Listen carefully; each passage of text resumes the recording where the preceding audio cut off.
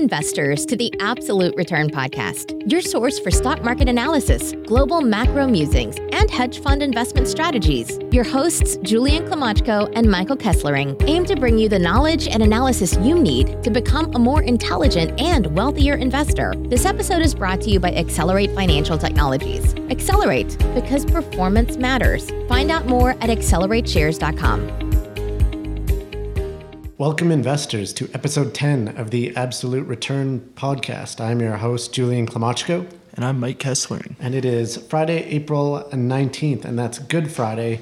Markets are closed today. In fact, it's a great Friday for us to be in the office, going through all the major events, news, global macro data, and investment research we've done over the week, summarizing it for you guys. So let's get into it. Off the top, Zoom and Pinterest. They rocketed higher on their stock market IPOs. Are these pops justified? Chinese economic growth stabilizes in the first quarter. Is it smooth sailing from here?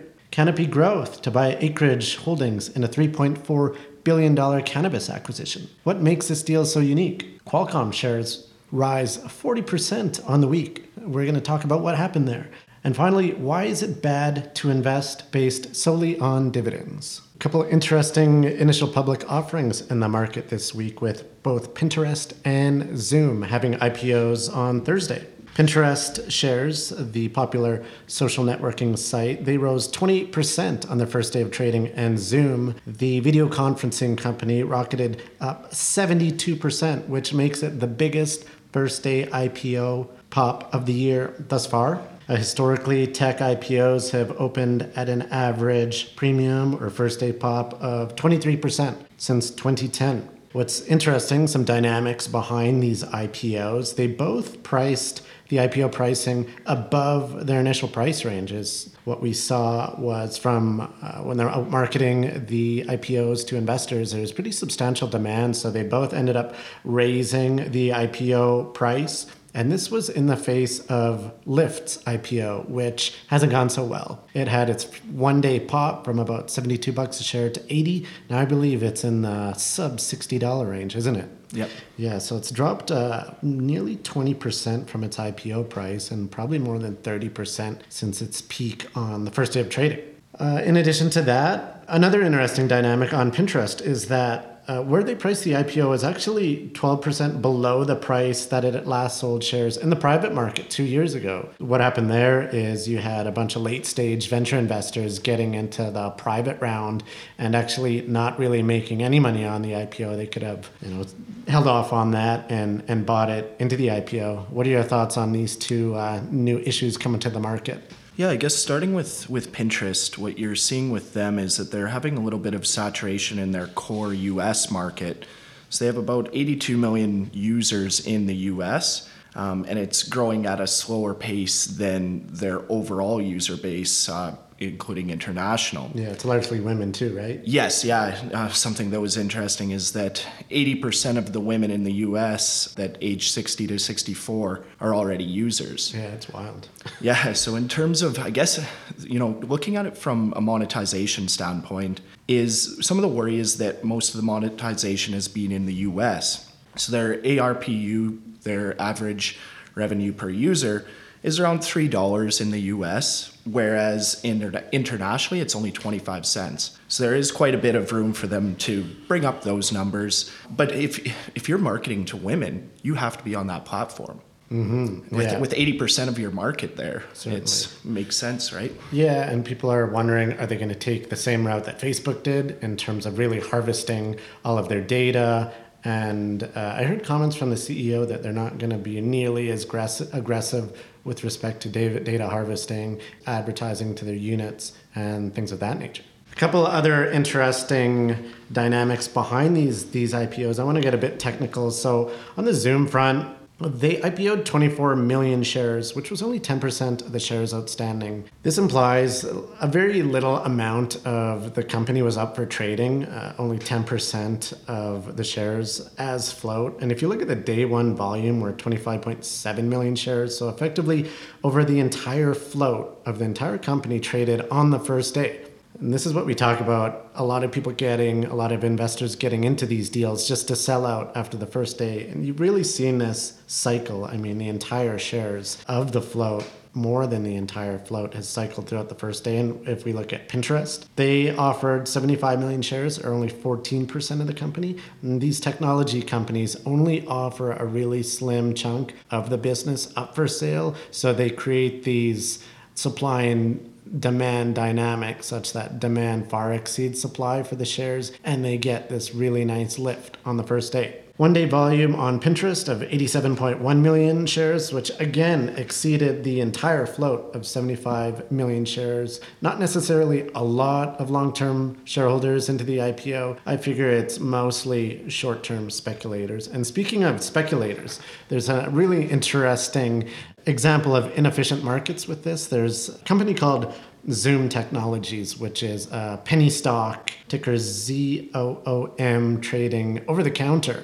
But as you can see, the ticker is Zoom, and some people must have mistaken that to be the Zoom Video Communications, which is this new hot IPO with ticker ZM. Nonetheless, this Chinese company, Zoom, which was a very, very small microcap penny stock. I think like $8 million market cap. Well, now that's after a 27,000% year-to-date return. So it went from, I believe, fractions of a penny in price prior to this other Zoom's IPO to now nearly $3 per share, 8 million market cap, up from, a few $1,000s. So market's inefficient, but interesting to see how these things play out. Well, yeah, and the interesting aspect as well is that the other Zoom actually had their first pop when Zoom actually filed their S1, which at that point in time, it's just filing their prospectus for initial public offering. It's not even trading yet, right? Yeah.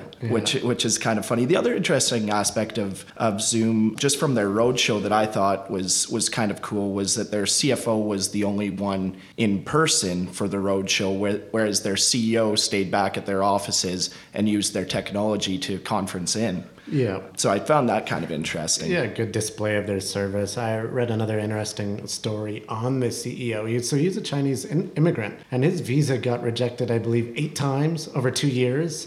And he finally made it into the US and now happens to be a billionaire technology entrepreneur. So really cool story behind the scenes going on Zoom, and Pinterest has a cool story as well. On to some global macro. Chinese economic growth bounces back in Q1. It experienced 6.4% annualized GDP growth, beating the consensus estimate of 6.3%. And this is a really big bounce back from Q4. As you recall, we previously discussed a few podcasts ago of pretty unimpressive economic data coming out of China. There seemed to be quite the slowdown there. As you remember, markets really tanked on fear of a potential global recession into Q4. We saw some economic numbers out of the US and potentially Germany start to turn around, but now it seems to have come to China, where their economy seems to be rocking. I mean, 6.4% growth. That's right between their target economic growth range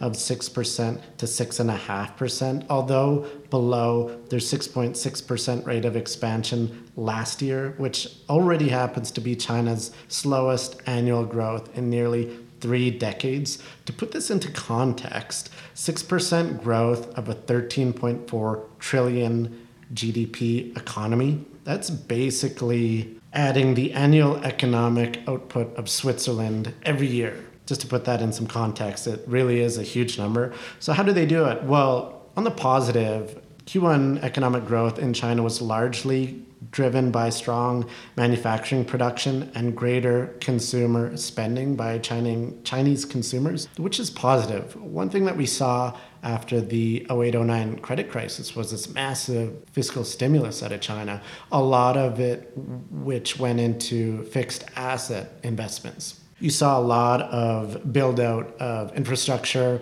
roads and bridges to nowhere, unproductive infrastructure such as empty shopping malls, these giant ghost cities with no one living in them. And it was largely wasteful fixed asset investment, just because they needed to put people to work, they needed to invest this money, and they needed to hit their economic growth numbers. So it's nice to see some more positive drivers out of the Chinese economy. What are your thoughts on this? Yeah, I just wanted to point out as well that, you mentioned some of that fixed asset investment that perhaps wasn't as productive, but still a lot of their growth still is stimulus driven. Mm-hmm. So there's two types of stimulus that a government can provide. So fiscal and monetary. Fiscal stimulus, they've had tax cuts, so reducing their value-added tax from 16% to 13%. On the fiscal side, they've also issued another $300 billion worth of bonds for infrastructure projects. So hopefully those will be productive projects. And then on the monetary stimulus side, they've reduced the reserve requirements for the banks to try to encourage some more lending for small to medium-sized enterprises. Yeah, and that's not necessarily positive given that many of the loans going out are not good loans. And they just need to roll them over because these companies can't necessarily pay them back. Absolutely, and that's been a major concern of the Chinese economy is kind of, well, it used to be the shadow banking sector, but now looking at some of the banks, that could be some cause for concern as, messing with reserve requirements, that could be quite problematic. But it's an issue of malinvestment. Investors were concerned about this fixed asset investment, but now those concerns have moved more towards bad credit and a potential credit crisis down the line as more and more bad debt builds up in the financial system.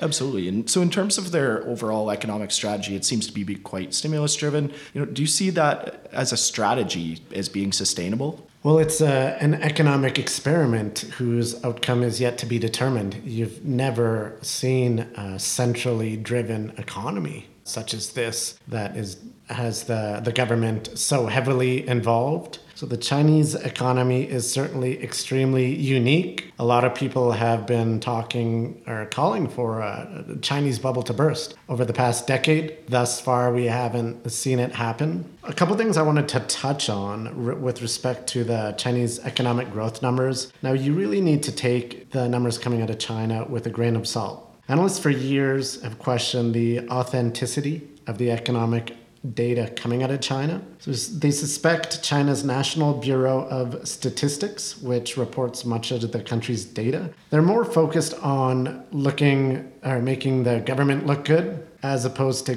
giving an accurate reflection of the country's economic health. Obviously, they're very well aware that the Chinese government has given this strict mandate to grow between 6 and 6.5%. And so the people behind producing the economic data really know that they're not allowed to report anything sub 6%. Got an interesting and pretty hilarious quote out of a gentleman named Leland Miller, the CEO of advisory firm China Beige Book. He stated, "The Chinese published GDP numbers are absolute garbage. It's certainly the consensus that these numbers are reliable." So there you have it. A lot of people, a lot of economists and analysts quite skeptical. That being said, you got to take these Chinese numbers with a grain of salt and just continue monitoring the situation out there. Interesting deal in the cannabis space with Canopy Growth agreeing to buy Acreage Holdings in a $3.4 billion deal. What happened here was Canopy reached an acquisition agreement to buy New York-based Acreage Holdings. That company is a multi-state operator of dispensaries, cultivation sites, and processing facilities throughout the U.S. Some of the terms behind the deal and the structure is very interesting, which is why we want to talk about. The way it works is Canopy will make an upfront payment of $300 million once they get shareholder approval. And what this means is Canopy is effectively buying an option to buy Acreage because they won't take them over right away. What they're going to do is pay them this $300 million, and once they execute their option in the future, they'll do a share exchange where Canopy will exchange their shares for Acreage shares, effectively take it over by issuing more shares at a ratio of 0.5818. The reason they're doing this is it's effectively a loophole. Canopy wants to expand into the US, but As you remember, in the US, cannabis is still illegal on the federal level. So they're in fact not allowed to buy acreage, and they would definitely lose their TSX listing if they did have any US operations. What Canopy Growth is looking to do here is really establish a leadership position in the US prior to legalization. So a really interesting strategy. I bet we're going to see a lot of copycats. Clearly, some creative legal structuring behind this deal. We got a quote from the CEO of Canopy, Bruce Linton. He says, "Our right to acquire acreage secures our entrance strategy into the United States as soon as a federally permissible pathway exists. When this is going to happen is up to anyone's guess, but it seems globally that cannabis certainly is becoming slowly approved in different jurisdictions." What are your thoughts on this deal? Yeah, I think that expansion to the US by Canopy was always seen as inevitable. The next item that I guess I would be looking for is a partnership with a large pharma company, similar to what Tilray did. But as well, you mentioned, the likelihood of copycats with this sort of strategy into the US. I think they'll do similar deals themselves. I think their CEO was quoted that they had been in talks with about 6 other companies, with similar deal structures to this. Yeah, just a crazy amount of deals happening in the space, a lot of consolidation. And when you're dealing with such highly valued shares, they're smart to issue as many of those shares as possible. Obviously, in the future, this will be bad for shareholders because it's substantial dilution. And they really are paying crazy valuations. I mean, this is a $3.4 billion deal for acreage. But if we look at the fundamental financial performance of acreage, last year, they only had sales of $21 million and generated a net loss of $220 million. What does that look on a multiple basis? Well, Canopy Growth is buying acreage for roughly 150 times sales, which is a pretty obscene valuation, but they are using cash, and Canopy can make the argument that their shares are wildly overvalued as well. A lot of people talk about this type of deal as using your shares as monopoly money. If you're a person and you have monopoly money and someone's willing to accept it, well, you spend as much as you can because it's not going to hold up its value forever. We saw an interesting dynamic back in the technology bubble, and I remember a specific deal when Yahoo bought Broadcast.com for $5 billion, which made Mark Cuban a billionaire. But that deal and Yahoo shares were so overvalued. Not just that, luckily Mark Cuban was smart enough to recognize that he sold out as quickly as he could. But you look at what happened to Broadcast.com, and Yahoo wrote that off to zero shortly thereafter. Another interesting aspect of acreage is they have some real heavyweights on their board of directors, including former Canadian Prime Minister Brian Mulroney and former Speaker of the U.S. House of Representatives John Boehner. So definitely a lot of interesting characters behind that company, looking like a big win for everyone involved. Yeah, absolutely. And in terms of acreage, I definitely see the rationale from their side. They're getting a cash injection where they were looking for capital to scale up their operations. So it definitely makes sense from their side. Another interesting deal point was that Constellation Brands, through their investment in Canopy, or their prior investment in Canopy, actually had veto rights on the transaction, but they did agree to waive these rights subject to Canopy extending the expiry dates on the warrants that they had for Canopy shares. So exercising some of their influence to make the economics of their shares a little bit better. Yeah, I think Constellation structured their investment such that they want to take control of Canopy at some point. Full ownership. And if you look at Canopy's strategic direction, they really want to maintain their leadership in the global cannabis space. And if that's the case, then they certainly need to be a leader in the US. Hence this acreage deal. Big gains for Qualcomm shareholders, with the shares rising 40% on the week as it settles a patent dispute with Apple. Now, this legal battle, which became very contentious between these two Silicon Valley heavyweight tech companies, it was really centered around chips, specifically for use in the iPhone. Apple thought they were paying way too much for to Qualcomm, and they had to pay Qualcomm a royalty on some of the intellectual property that they own. This has been a battle going on for about 2 years and went to trial last week, and the companies ended up settling. So Apple will buy Qualcomm chips again. Qualcomm coming out said it expected to see a $2 per share increase in earnings. And both companies were asking for billions in damages. Net result, big rally in Qualcomm shares this week. Apple roughly unaffected by the trial results. What are your thoughts on this situation? Yeah, so the UBS equity research analyst actually has some estimates into how much Apple paid to settle this litigation. It's in the $5 to $6 billion range. Wow. And likely what that is are the royalty payments that they had stopped paying as soon as the litigation surfaced a couple of years ago. But as well, the other interesting aspect is that those royalty payments, which are made on a per phone basis, have likely increased from $7.50 to the $8 to $9 range. So another kind of win for Qualcomm. But as well, we talked last week about Apple's strategic shift to services, and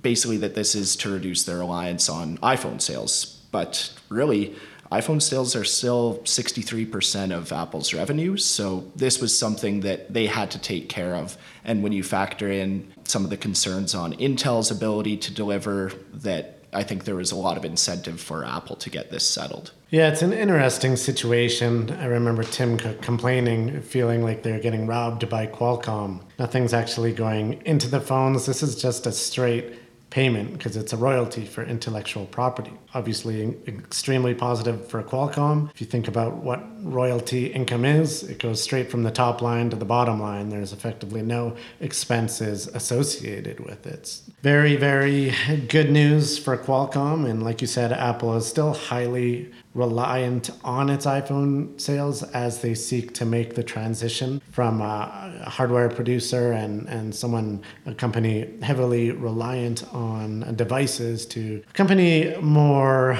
earning steady, growing income from services. So we'll see what Apple comes up with here. Intel announcing they're dropping their pursuit of 5G chips. So it looks like Qualcomm has quite the bright future here.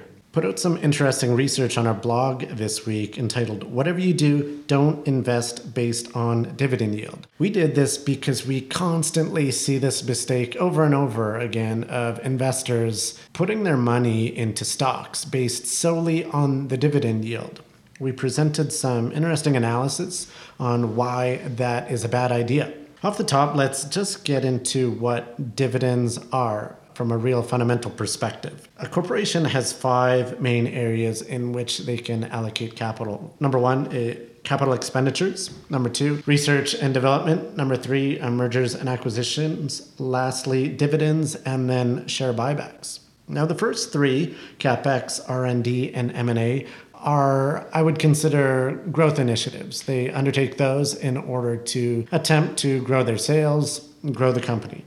The last 2, being dividends and share buybacks, are alternative capital allocation decisions that seeks to return capital to shareholders, either in terms of payments on their shares, dividends, or going into the market, repurchasing shares via everyday purchases in the market, or via tender offer if they want to take out a large chunk.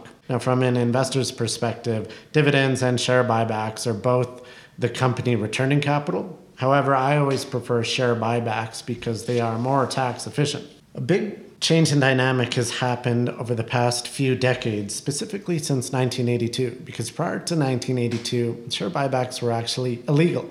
But after 1982, the SEC passed a new rule allowing for companies to repurchase their shares. That gave birth to a notion called shareholder yield. Now, shareholder yield is basically adding the dividend yield plus the share buyback yield. Prior to 1982, the shareholder yield was just the dividend yield, and dividends were pretty good proxies for corporations' free cash flow. But if we look over the past, say, 20 years, a shareholder yield has steadily grown way back when dividends were 2%, and now total shareholder yield is about 6% in the S&P 500. That 6% is made up of 4% buyback yield, 2% dividend yield. My point here being that buyback yield is now 2/3 of total shareholder yield. Many investors are making the mistake of focusing on dividends when buybacks are twice as important when it comes to capital being returned to shareholders. So that's one major thing to consider. Another major thing to consider in terms of dividend yield is that the dividend yield is very easy to manipulate. I give the example of closed-end funds. Effectively, a company can set their dividend policy as whatever they want, especially if they have cash, line of credit, or highly liquid assets that they could liquidate. It's just if they can't afford it, then each dividend payment is effectively a small liquidation of the entity. A lot of closed-end funds do this where a significant portion of the dividend that they're paying is actually return of capital. So they are paying you back your own money instead of net income from their underlying portfolio or underlying businesses. Another interesting model that used to be in the Canadian market is that of the income trust and the royalty trust. Now, many of these followed the business model of paying out artificially high dividend yield in order to attract investors and a premium multiple. And now that worked for a while, and they cover these dividends by continuously raising more and more equity, diluting their shareholders even more. Now, the business model of utilizing new investors to pay off old investors is known as a Ponzi scheme. Now, I'm not calling any of these businesses Ponzi schemes, but you get the analogy here that I'm trying to make the point that dividends are easy to manipulate. So you should not necessarily trust that the dividend yield is reflecting the company's underlying fundamental strength or underlying cash flows. Give another example, a specific company called BP Prudhoe Bay Royalty Trust, which is a trust with one asset. Effectively, they get a royalty from BP's Prudhoe Bay oil field on the North Slope of Alaska. Wanted to point out on this one is that this company recently cut its dividend because it's variable. So the dividend went from above $1 down to 35 cents per share. And on the day that they announced the cut, the shares dropped 14%. Now, this is completely non-fundamental. It's just technical trading because unsophisticated investors bought the stock expecting a high dividend and didn't do the underlying fundamental analysis of cash flows to truly determine the intrinsic value, which would help determine whether or not the stock is a good investment. So how do you do this fundamental analysis to determine if the stock is a good investment? Well, a dividend is a poor way of doing it. A much better way is looking at either valuation, we like to look at free cash flow, or quality in terms of return on capital would be one example of a quality factor.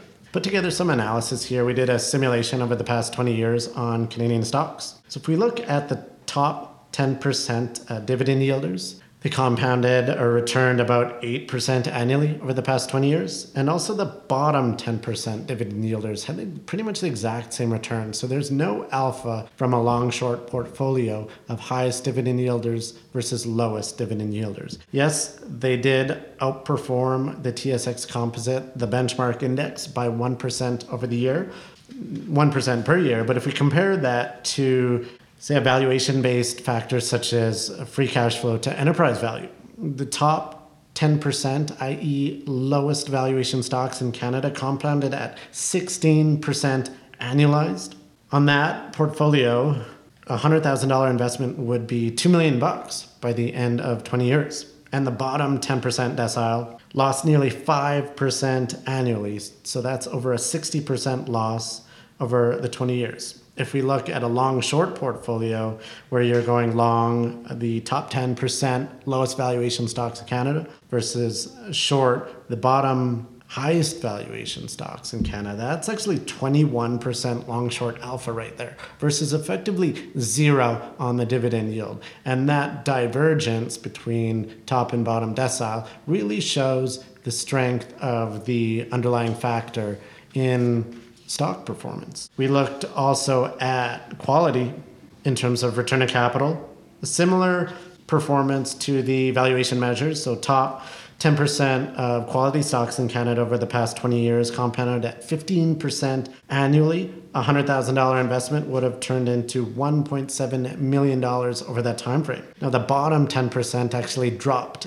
8% annually, losing 80% of investors' portfolio over the 20 years. A long-short portfolio going long the top quality companies by return of capital in Canada, while shorting the bottom lowest quality companies returned 23% long-short alpha over the 20 years. So truly exceptional performance. Again, you're seeing a nice divergence between top decile and bottom decile, really showing that looking at value and return on capitals are far superior than looking at a company's dividend. One last point I wanted to make is many people choose to invest in dividend stocks because they want the yield. But you can create your own yield by selling shares for how much money you need every month. I mean, there's nothing wrong with generating your own income through capital gains. And best of all, it is much more tax efficient. Did you have any comments on the blog this week? Yeah, so I guess given that dividend yield is a suboptimal factor, what has been driving the popularity of dividend investing? Well, unfortunately, a lot of even professional investors are promoting it. The idea I got this from was an article in the Globe and Mail just last week. A big mutual fund firm promoting income investing, which I just had a facepalm after that because it's just bad advice. Unfortunately, a lot of professional investors giving bad advice. There's a lot of hype and catchphrases like get paid to wait or income investing. And people like getting paid each month passively, right? But unfortunately, many unsophisticated investors misunderstand it. They'd be much better looking at total return, which considers capital gains and dividends. Now, if you can create a portfolio that attains a higher total return, your net worth and your retirement income will ultimately thank you because they'll be far higher by considering capital gains as well. And you can self-manufacture your own dividend out of capital gains. And that's a point that I really want to hammer home here is don't focus on dividends, focus on total return and creating your own dividend through capital gains. And that's it, ladies and gents, for episode 10 of the Absolute Return podcast. We hope you have a great Easter. You can check us out next week, absolutereturnpodcast.com. Follow us on Twitter and any social media. Be sure to give us a rating. Send us any questions, comments, whatever it is. We'll chat with you next week. Cheers. Thanks for tuning in to the Absolute Return Podcast. This episode was brought to you by Accelerate Financial Technologies. Accelerate, because performance matters. Find out more at accelerateshares.com. The views expressed in this podcast are the personal views of the participants and do not reflect the views of Accelerate. No aspect of this podcast constitutes investment, legal, or tax advice. Opinions expressed in this podcast should not be viewed as a recommendation or solicitation of an offer to buy or sell any securities or investment strategies. The information and opinions in this podcast are based on current market conditions and may fluctuate and change in the future. No representation or warranty, expressed or implied, is made on behalf of Accelerate as to the accuracy or completeness of the information contained in this podcast. Accelerate does not accept any liability for any direct, indirect, or consequential loss or damage suffered by any person as a result of relying on all or any part of this podcast, and any liability is expressly disclaimed.